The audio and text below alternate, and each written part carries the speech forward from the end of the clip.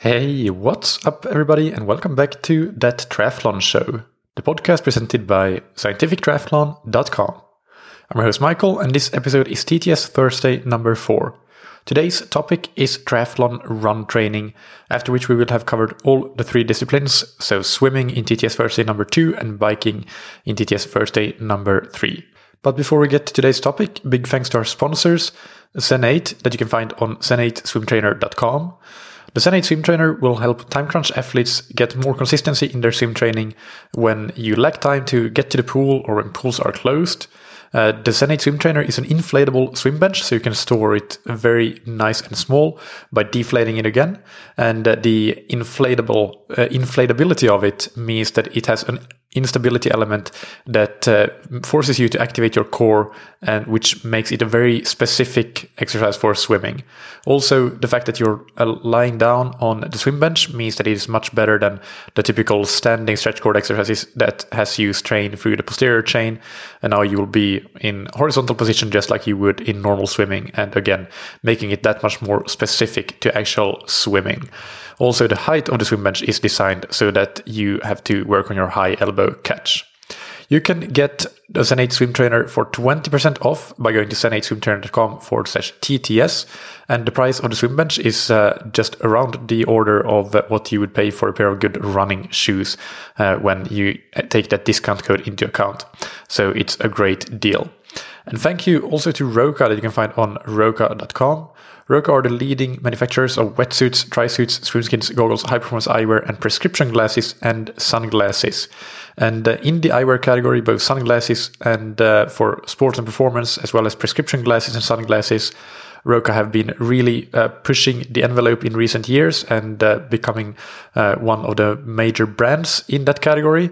I have used different pairs of sunglasses and prescription glasses through the years, including the Matador sunglasses and the GP series sunglasses, both of which I love, and also the Rory prescription glasses, which are great. And Roka are just pushing out innovation after innovation in their eyewear category, including things like blue light blocking lenses, virtual try-on options, virtual vision exam so that you can update your prescription from the home, from your computer.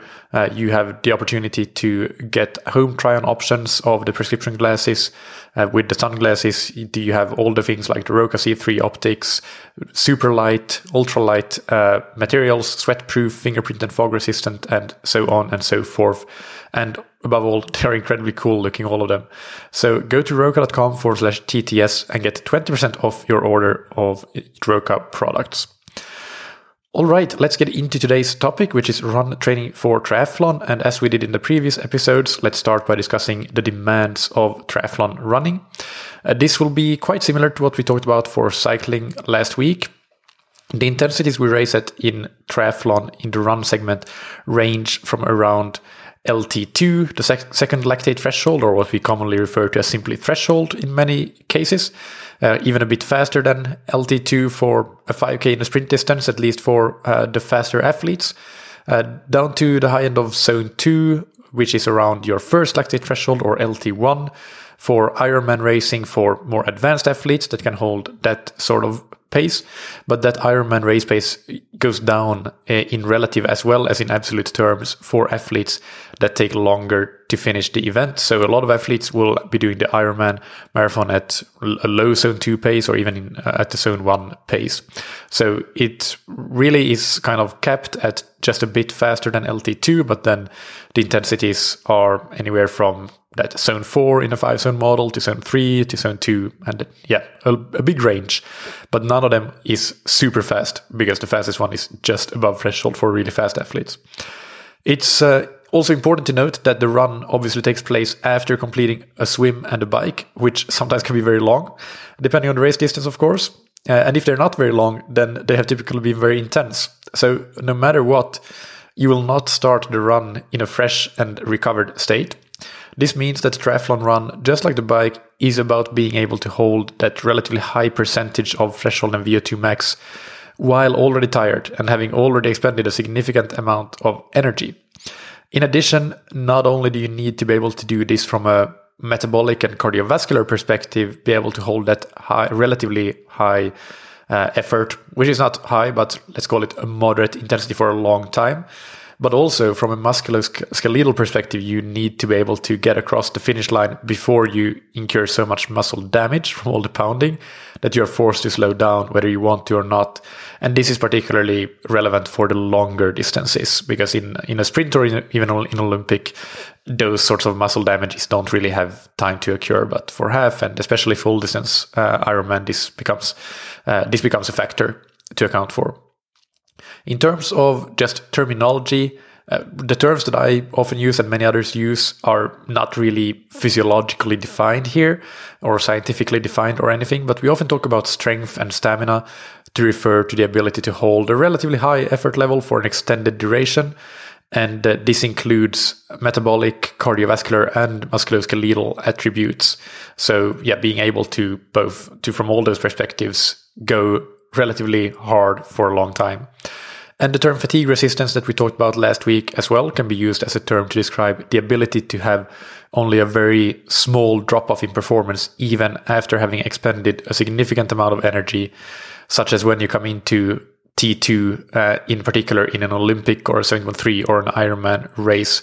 In the sprint distance race, of course, you have expended quite a bit of energy because it's very intense, but it's not at the level of an Olympic or a 7.3 or Ironman race. You might also want to ask, well, what about running economy? Running economy, for those not familiar, is the ability to produce a high speed for a given amount of energy turnover in terms of oxygen consumption. So, for example, two runners with the same VO2 max, or the same running at the same oxygen uptake, and let's say they have the same VO2 max, they weigh the same, they are both running at 80% of VO2 max. But one runner can be faster than the other because they are more economical. They use that oxygen better to create forward propulsion, to create speed. And running economy is often touted as a key variable in distance running, and there is plenty of evidence supporting this, and also in triathlon, and there is certainly some evidence here. But there is also some recent evidence which is from amateur athletes, and I think we will actually hear about that in an upcoming podcast interview, that indicates that economy might not be an important marker of performance for amateur triathletes. And this research was from an Olympic distance race. It's just one study, so of course we always need to be careful with extrapolating too much from that. But the fact is that most, if not all of the other research, I believe all of the other research that has been done with running economy in triathlon is in elite athletes. So it is quite interesting to find that maybe economy is not so important for amateur triathletes, at least not compared to elite athletes. However, let's just not extrapolate too much from that, but also I think it was clear that economy is not necessarily as big a priority as, for example, things like VO2 max, but also the strength and stamina aspect of being able to hold a high percentage of VO2 max for a long time without fatiguing metabolically, cardiovascularly, and musculoskeletally. So that's an explanation for why we won't really talk about economy. While we're on the topic of performance predictors in triathlon, I already mentioned VO2 max here, but just as we talked about last week, VO2 max, your maximal oxygen uptake, and your first and second lactate thresholds, LT1 and LT2, they're all very important for triathletes and as well as for distance runners in general. So having a high VO2 max or a high LT1 or LT2, that's very important, but it's definitely something that is not unique to triathlon running. That's something that is good across the board in distance running. Unless you're an 800 meter runner or a miler, then an LT1, high LT1 is not necessarily super important, even though, even at the mile distance, you would need to have a high LT1 and in particular high LT2 and VO2 max. Either way, if you're running 5Ks or marathons, you need them all, and that goes for triathlon as well. Basically, if you want to perform to the best of your abilities, you need to hold a high percentage of your threshold or a high percentage of your VO2 max, however you want to measure that. But you also need that VO2 max or that threshold to be high in the first place, because just holding a high percentage of something low is still going to be something low. But holding a high percentage of something high, that's where the magic happens, and that's where you start to go really fast. So to summarize, in terms of the fitness demands of triathlon running, they are strength, stamina, and fatigue resistance. These are key factors that are quite specific to triathlon, although there are, of course, other endurance sports that also have these same demands. But then, of course, we have the usual suspects common to most endurance sports, and definitely to distance running from 5K and up, with them being VO2 max and the first and second lactate thresholds, LT1 and LT2. But one second part, in addition to the physiological and physical fitness aspects of demands of triathlon running, I think that mental skills and the ability to suffer is another important demand of triathlon running, because the triathlon run really can be excruciatingly painful. And I find it quite different from regular road running in that in a normal road race, you often start the race feeling good and fresh. Obviously, you tire and you start hurting a lot at a certain point. You're always trying to get the most out of yourself and have emptied yourself at the finish line. So that doesn't really change. But it's just that in triathlon, you need to go through a lot of pain from the very first step of the run. For example, in a triathlon half marathon, you suffer through the entire 21K because you've already done so much work. Whereas in a regular road marathon, if you are fit, you will run hard from the start. So it won't be easy. It won't be pleasant from the very first step. But I don't think you suffer from the very first step. I think that I would say that you start to suffer maybe halfway through or something around that. So running is extremely painful in itself and requires a ton of mental strength. But I think triathlon running amplifies this even further and takes it to an almost ridiculous level because of the fact that you've done the swim and the bike before.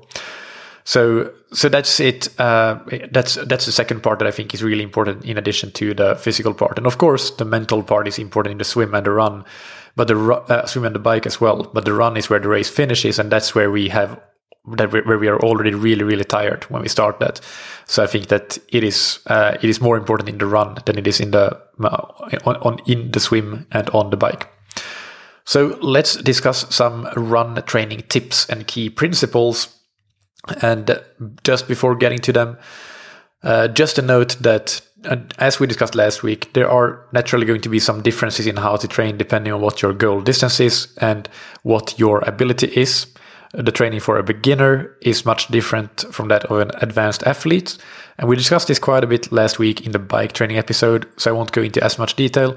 But generally speaking, the more you fall on the beginner side of the spectrum, the more important it is to simply focus on getting a few basic things right, mainly being consistent and also on doing both hard and easy running, and not get sucked into doing all your runs at the same kind of hard intensity. Of course, it's also very important to make sure you build up the endurance to actually be able to just simply go the distance of your race, if that is something that you're still working towards and you haven't actually done the distance yet. These basic things are still, of course, important for advanced athletes, but for advanced athletes to find improvements, they do need to be, the more advanced you get, the more you need to be very structured and deliberate in your training compared to beginner athletes to make significant improvements. So let's run through a list of top tips and principles regarding run training for triathlon. And number one is do not get injured. Most injuries in triathlon happen in running or through running, and even more so if we're limiting our discussion here to overuse injuries and exclude, for example, bike crashes as traumatic injuries. It is overwhelmingly the case that almost all overuse injuries come from running. And getting injured destroys consistency, which, as you know, is the most important thing of all. So not getting injured is really a number one priority. To not get injured, you need to be smart and sensible about training and about run training in particular. You need to build up volume and intensity with caution. Realize that it takes time to be able to do that. And also that there is no hard and fast rule. There's no 10% rule that I think actually works, even though that's one that you find on the internet.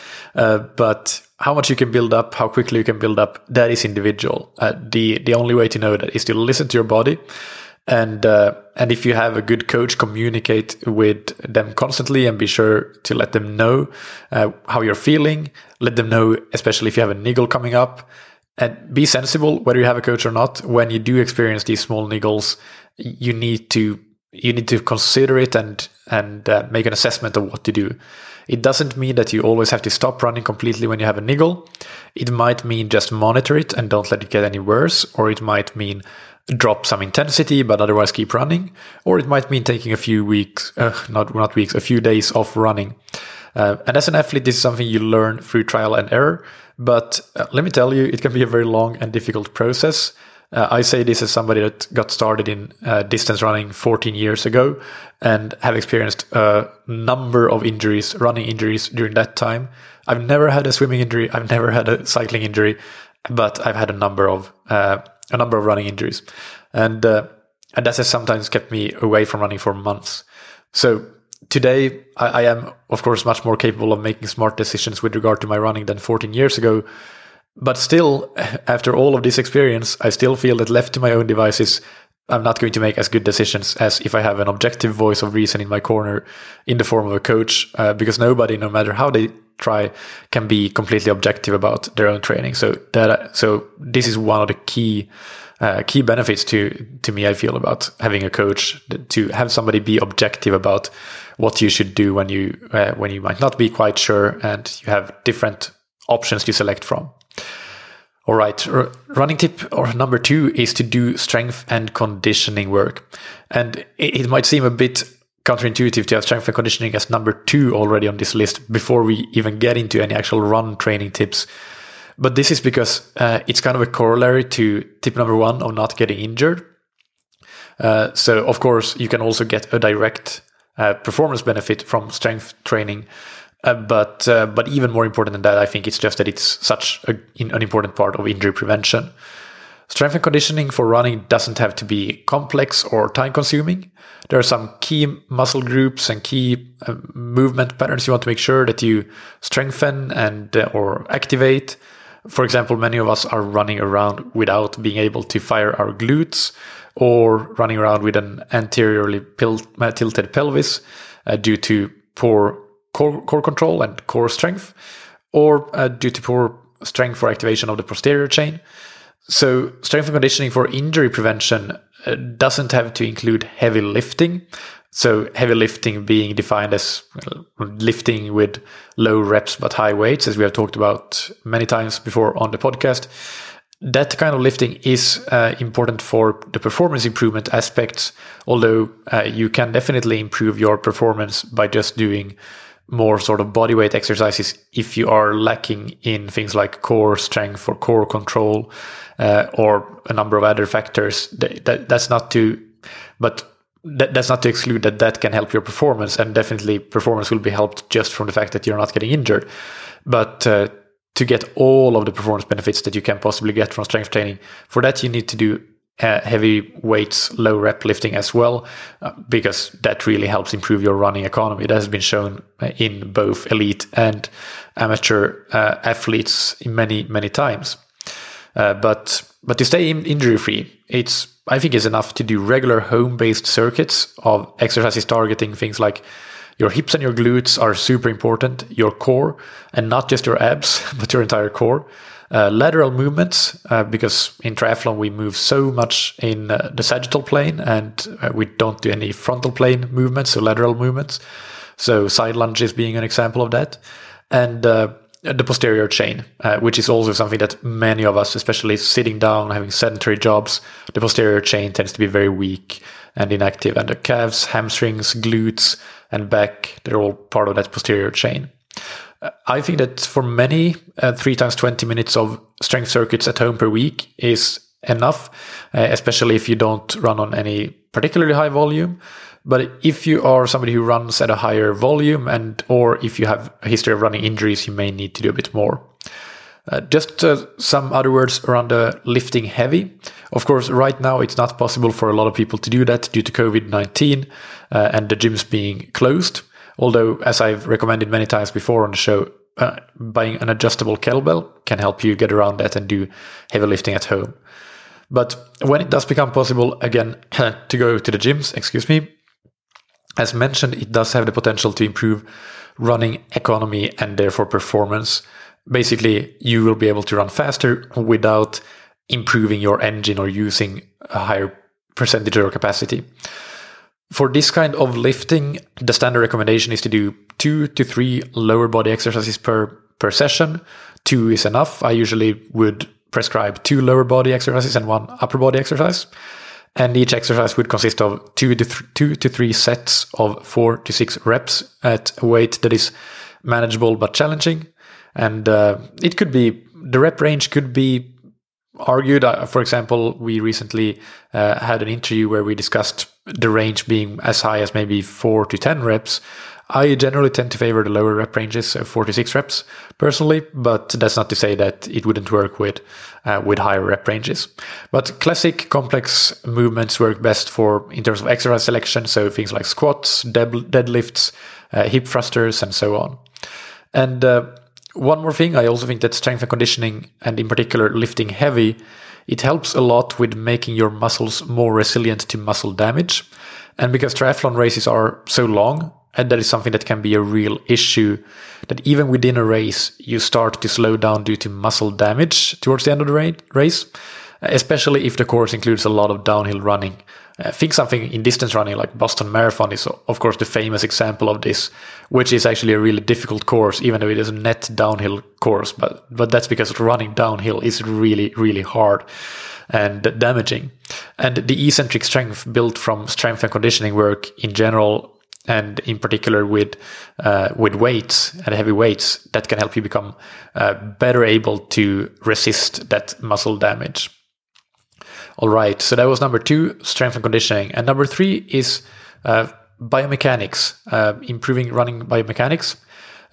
It's important here to emphasize there is no one correct or best running form. There is maybe a best running form for each individual, but there are probably a lot, like hundreds of variations of what the best running form might look like for an individual. But that still doesn't mean that running biomechanics isn't important and that you cannot improve it. Running biomechanics, first and foremost, can lead to injuries if it is suboptimal, but also it can lead to better performance if you manage to improve it. The first step to improving your biomechanics would be to clean up any glaring issues that might lead to injuries, like severe overstriding, which means that if you're landing far out in front of your hip instead of landing more or less underneath your center of mass. Some other examples would be poor posture, so that could be leaning forward, that anteriorly tilted pelvis that we talked about, or poor pelvic control. So that an example could be a hip drop. So when your right foot hits the ground, you also sink your right side, the right side of your hips drops compared to the left one. So that is a hip drop. These are all, and that can put a lot of stress on your IT band, on your knee, basically compensatory movements. So focusing on biomechanics, it can be a really good way of preventing running injuries. And to focus on biomechanics, other than identifying and trying to just deliberately correct glaring issues, some of them, the overstriding, is just about changing the way you run, but things like the hip drop, for example, is more about strength and conditioning work, and then through that helping change the way you run. But generally speaking, if you don't have any glaring issues and just working on improving biomechanics and being a bit more efficient, to me, the best way of doing that is to run at many different speeds, and in particular high running speeds. So that doesn't mean that you have to go out and do track workouts every single week, but doing things like strides in at least on a weekly basis, or if not more, is really important. Or like really fast and short high intensity intervals, like kind of a sprint interval training type, could help as well. These types of fast running, they force you to adopt your best biomechanical patterns, and over time you should try to transfer as much as possible of that over to your sub-maximal paces as well. So that's one way to just make sure that you regularly run really fast. That helps with biomechanics.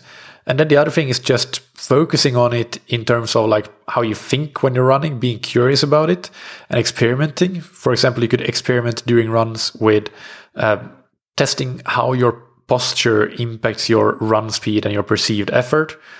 And a third thing that can help is to run hills. I think that hill running can help improve biomechanics because it forces you to actively produce all the energy into the ground yourself. It also encourages a higher knee lift or hip flexion, as well as a stronger arm action. So we'll talk more about hills later, but hills are great for biomechanics as well. I'm not a great fan of run mechanics analysis or clinics, to be honest. I think there are very few people out there that are actually so good at that they don't end up overcoaching the athlete. So while I more than happily encourage any athlete I coach to go and get a swim video analysis, when it comes to running, I'm always hesitant, and I would primarily want the athlete to simply get a video themselves from a family member or friend that I can look at, because I trust myself not to overcoach the athlete's biomechanics or not try to make a big overhaul, which I don't trust most service providers, to be honest, in running biomechanics analysis to do.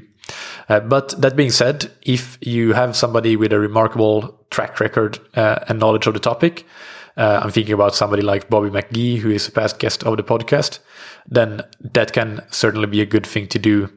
But I think that's the exception rather than the rule. Tip number 4 is to run hills. And it's fitting that just last week I published the interview that I did with Leslie Patterson on off-road triathlon, but just also general training tips. And she talked about a number of ways in which she prescribes hills in her coaching, and talked about how important she considers hills for triathlon running. And I 100% agree with all of that. We talked about the demands of triathlon running and it being a lot about strength and stamina, and how hills really help you build that. But also, as I just mentioned, in addition, it helps build biomechanics. And if we just very quickly, in terms of the strength and stamina aspect, dive into some nerdy details for those of you that enjoy that.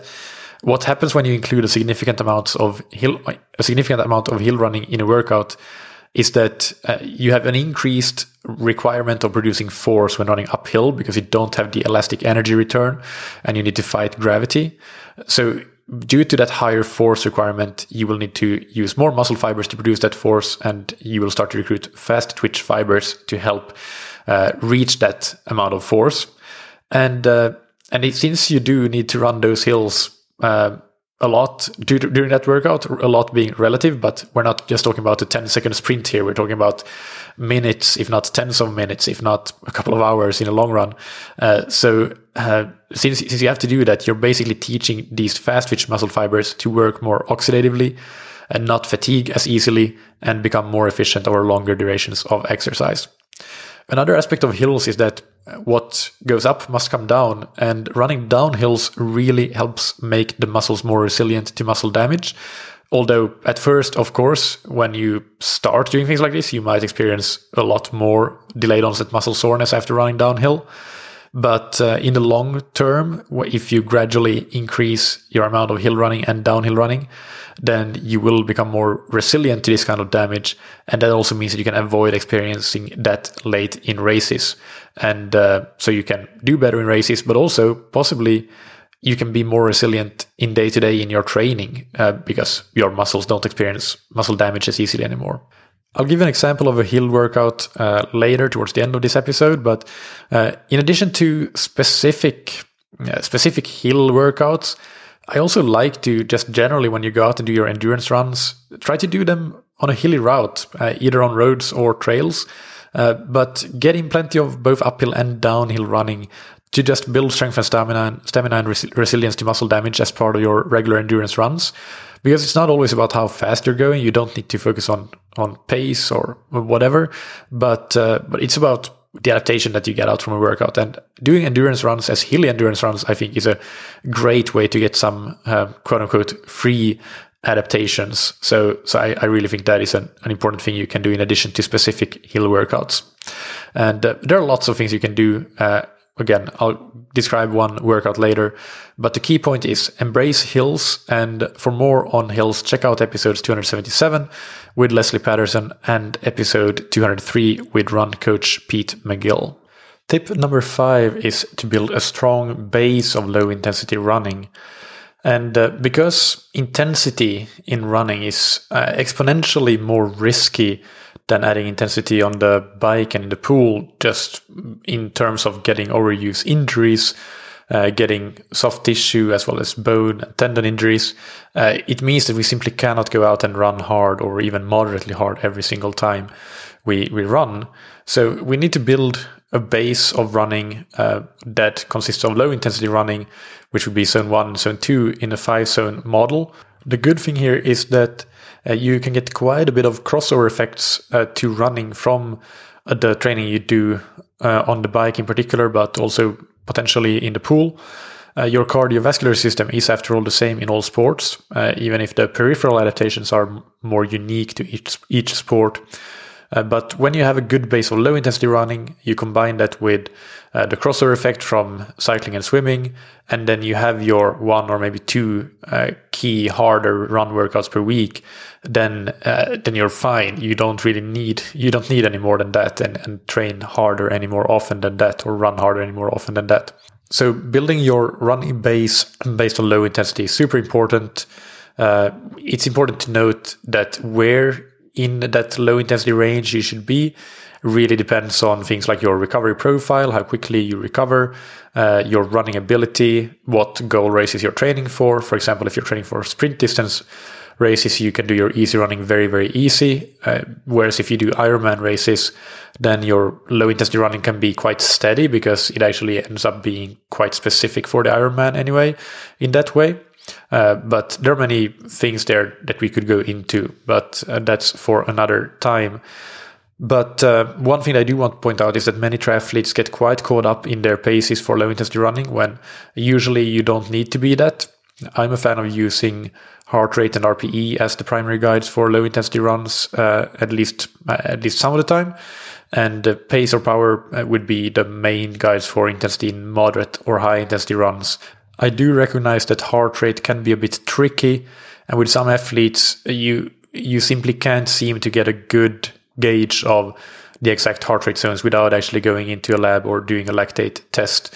If that is you, if it seems like, well, you just can't run at a low enough heart rate for where you think you should be, it may be that you either, if you really want to use heart rate, you need to go to a lab and do the testing to actually establish what your easy running should be like based on lactate measurements, or simply rely more on pace zones and RPE. So that is something that happens for some athletes, but for many athletes, I think using heart rate and RPE as the primary guides in low intensity running works really, really well.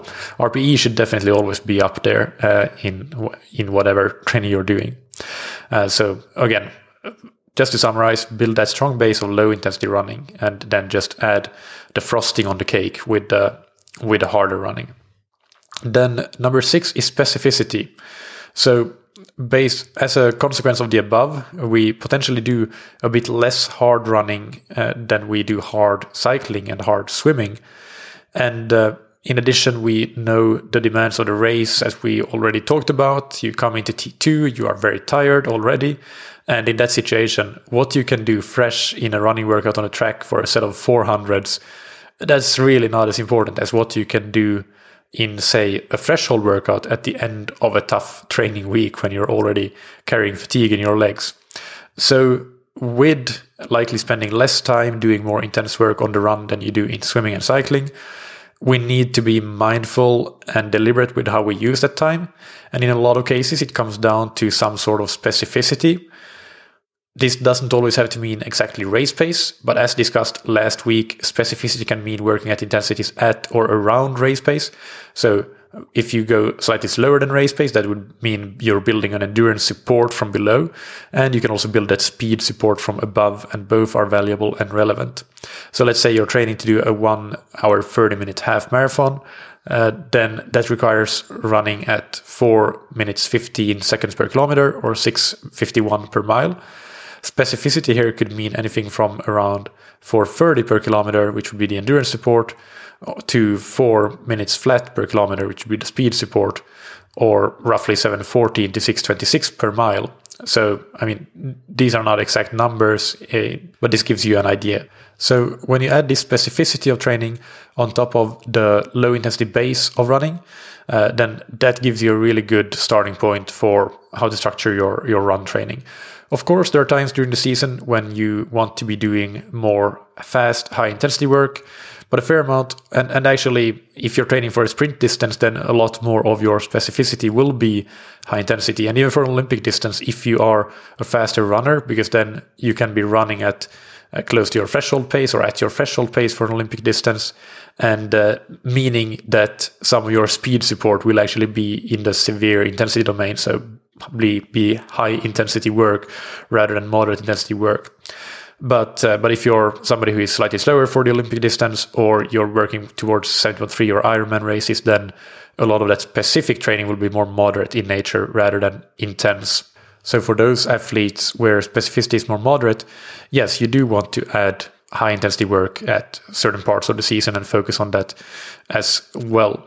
But yeah, keep in mind here, specificity is very event and ability dependent. Again, if you're training for a sprint distance race, then specific training will include a lot of running at and above threshold. But if you're training for an Ironman, it will be more about doing long runs with a lot of mid-zone 2 to mid-zone 3 in them, for example. Maybe some speed support in zone 4, so things like that. Specificity becomes especially important in the last 4 to 8 weeks before the race, but I think that in running in particular, since triathlon running is such a strength and stamina dependent sport, the specific period can perhaps be slightly longer than in the other two disciplines. I really think it's important in running. Tip number 7 is to focus on duration of time in zone over intensity. And this really goes across the board for many workouts. And basically, it's something that happens in not just running. But to explain what I mean, quite often, let's say you do a set of 400s, you do 10 by 400, and you run them in 80 seconds, a minute, 20 seconds. And that is quite hard, quite fast, and you feel pretty much spent after that. For many athletes, it might make more sense to do something like 15 times 400 and do them at 84 seconds. So, because simply based on their ability, that 80 seconds might just be way, way faster than they will run in a race, even a sprint distance race. And it doesn't make a ton of sense to be doing a lot of that sort of work, even if you do that for really high intensity purposes and getting to let's say a high percentage of VO2 max. You might get that same effect with slightly easier or slightly slower running, but doing more of that. So essentially what I'm saying is that quite often we get the trade-off a bit wrong when we would choose the trade-off between duration of work, of hard work, and the intensity. And we should quite often err a bit more on the side of doing more of that hard work rather than doing it faster. Tip number 8 is around race planning and execution, because what you have done leading up to T2 can have a big impact on how your run will go, will have a big impact on how your run will go. And again, the longer the race, the more important this becomes. But your pacing on the swim and the bike, as well as your nutrition and hydration, that can really make or break your run performance. Also, the ability to consume energy and hydration on the run as well, so that you keep making sure that you don't get dehydrated or run out of carbohydrate. That is critical, and it should also be practiced in training. So have a race plan and follow your race plan, and also make sure that you have practiced it in training so that you can do it on race day. It is quite common to see athletes work harder and harder in their run training to fix the problem of never being able to put together the run in a triathlon, potentially even injuring themselves in the process when just working too hard, when the actual problem is one of maybe going too hard on the bike, so an incorrect pacing, or not fueling and hydrating well. And finally, number 9 is psychology, mental skills, and ability to suffer. The triathlon run is a physical and a mental test. And I always find that the days when you run the best are also the ones that hurt the most, because when you're running well, you get a positive feedback loop of this is going well, so I'd better keep pushing and I can have an excellent result. But of course, pushing that much also results in hurting really, really bad. And it is difficult to be able to embrace that. And you need to develop some mental skills to be able to do that. And we could talk for hours and hours about this. I encourage you to check out Introduce episodes number 108 and 96 with Dr. Joan Dalcotter and with Kerry Cheadle, respectively, and also an upcoming interview with Simon Marshall and Leslie Patterson to get more information about mental skills and sports psychology. But two mental skills I think are probably the best ones, at least to me, to help you get through that triathlon run are positive self-talk and segmentation. Positive self-talk, I think, is the one mental skill that really has the strongest scientific evidence behind it. And this includes things like just talking to yourself, telling yourself things like run strong, run light, you're looking good, keep lifting your knees, keep focusing on arm action, those sorts of things. So it can be affirmations and it can be process-oriented instructions for how to, or cues for how to be running. And it can be just, affirmations said about how you're feeling. You're strong. You've got it in you. You've trained well, those sorts of things. So use positive self-talk. It is really powerful and it really, really works. There's no doubt about that. Segmentation means breaking up the race into shorter segments and then just negotiate yourself through one segment at a time.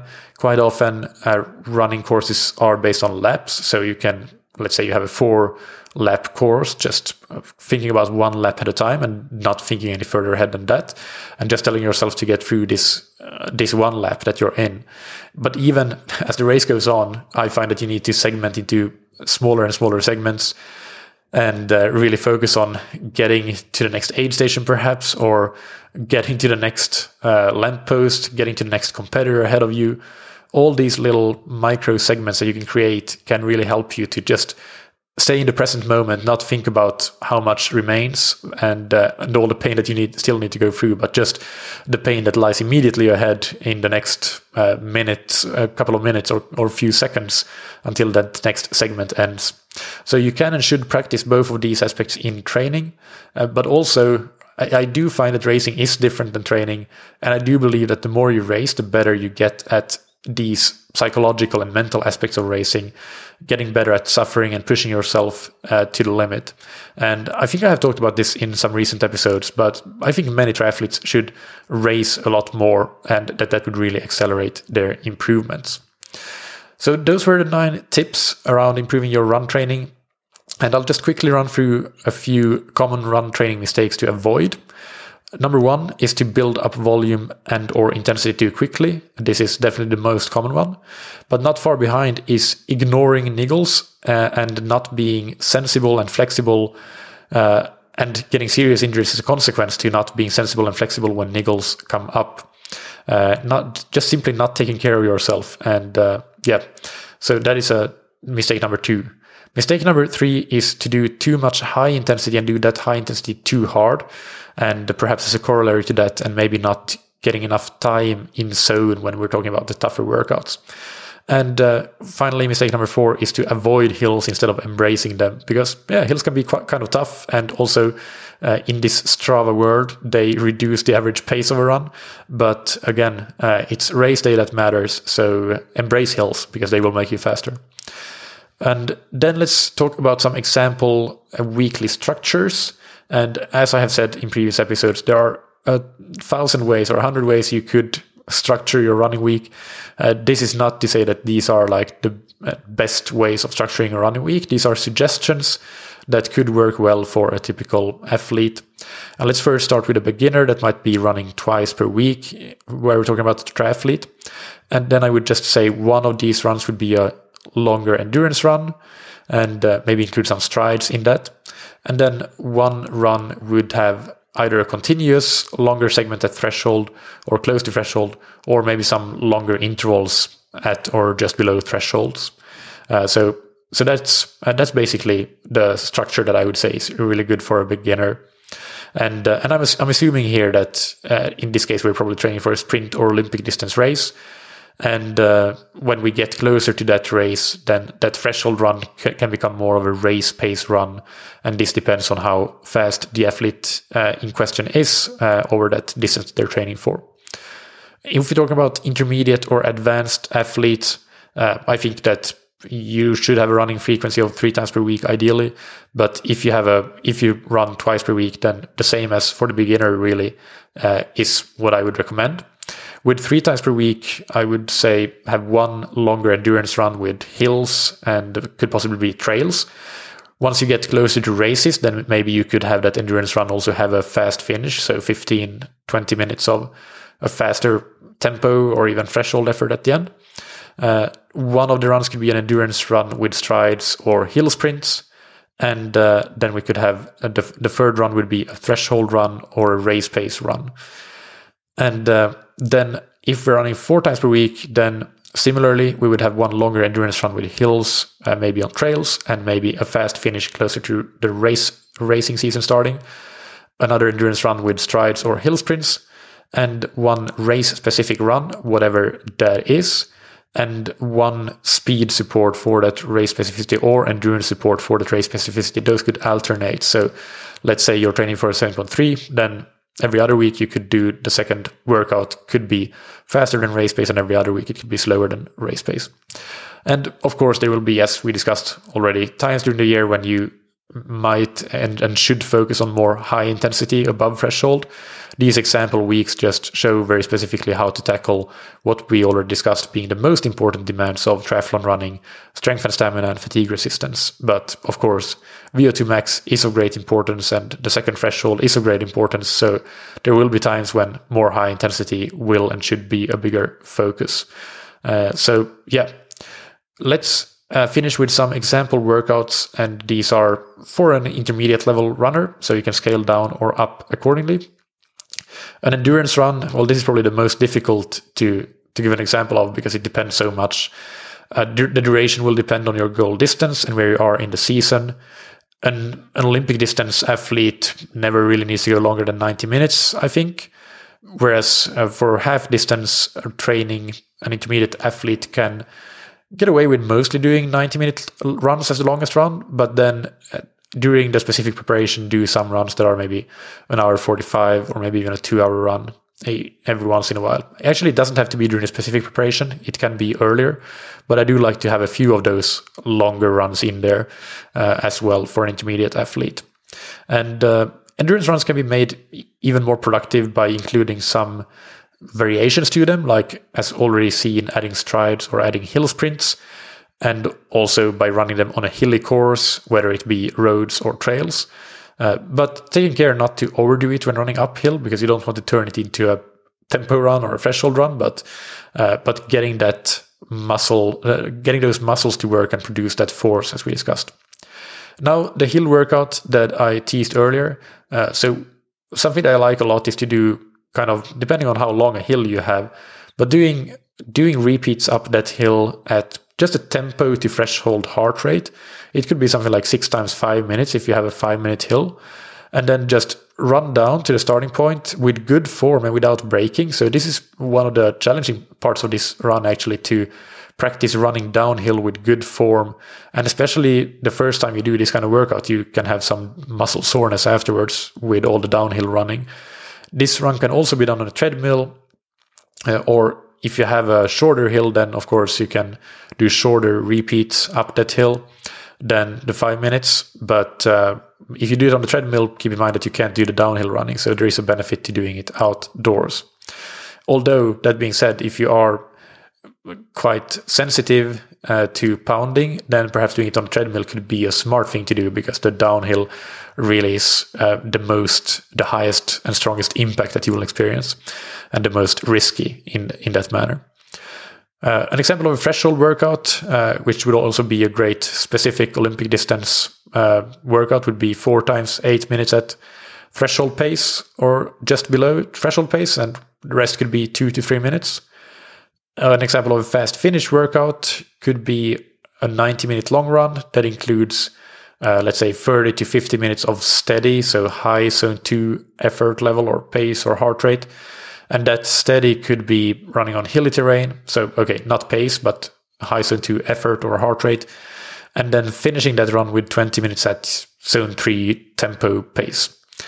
And an example high intensity workout, which follows the principle I described about doing maybe more duration and at higher intensities, but less so focusing on really fast intensities, would be 5 times 4 minutes at your 10K pace if you're running a 10K in faster than 40 minutes, or close to 5K pace if you're running a 10K in slower than 40 minutes. And the rest could be 2 minutes between those intervals. And doing it at a pace basically that is very hard and challenging, but feeling that you could have done just one more if asked for it.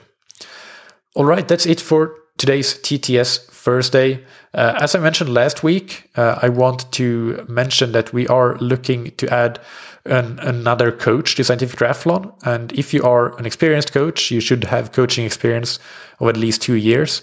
If you are knowledgeable about triathlon, endurance training, science, and you are passionate above all and dedicated to your athletes, then please email me, michael@scientifictriathlon.com, with your coaching CV and to hear more about the role, and we can have a chat. I will link in the episode description to a number of episodes about everything from running biomechanics, strength training, hill running, and psychology. There's a number of related episodes that I kind of mentioned here, or topics that we talked about that will be in the episode description. So check them all out, and check out the TTS Thursday episode archive as well. If you didn't already listen to the episodes on swim and bike training in a similar style to this one, make sure you go and do that. I think that you'll find them very useful as well. And check out TTS Thursday number 1 from 3 weeks ago when we discussed periodization. If you are interested in coaching or training plans, check out scientifictriathlon.com. Even though we are looking for a new coach, we still have a few slots available. So now is a good time to get in while you still can, because there are a few slots available. Finally, thank you to Zen8. Use the Zen8 swim trainer to improve your technique, power, and stamina, even when you don't have time to go to the pool or when pools are closed, and do that while practicing good core activation thanks to the engineered instability of the swim bench, as well as a high elbow catch thanks to the height.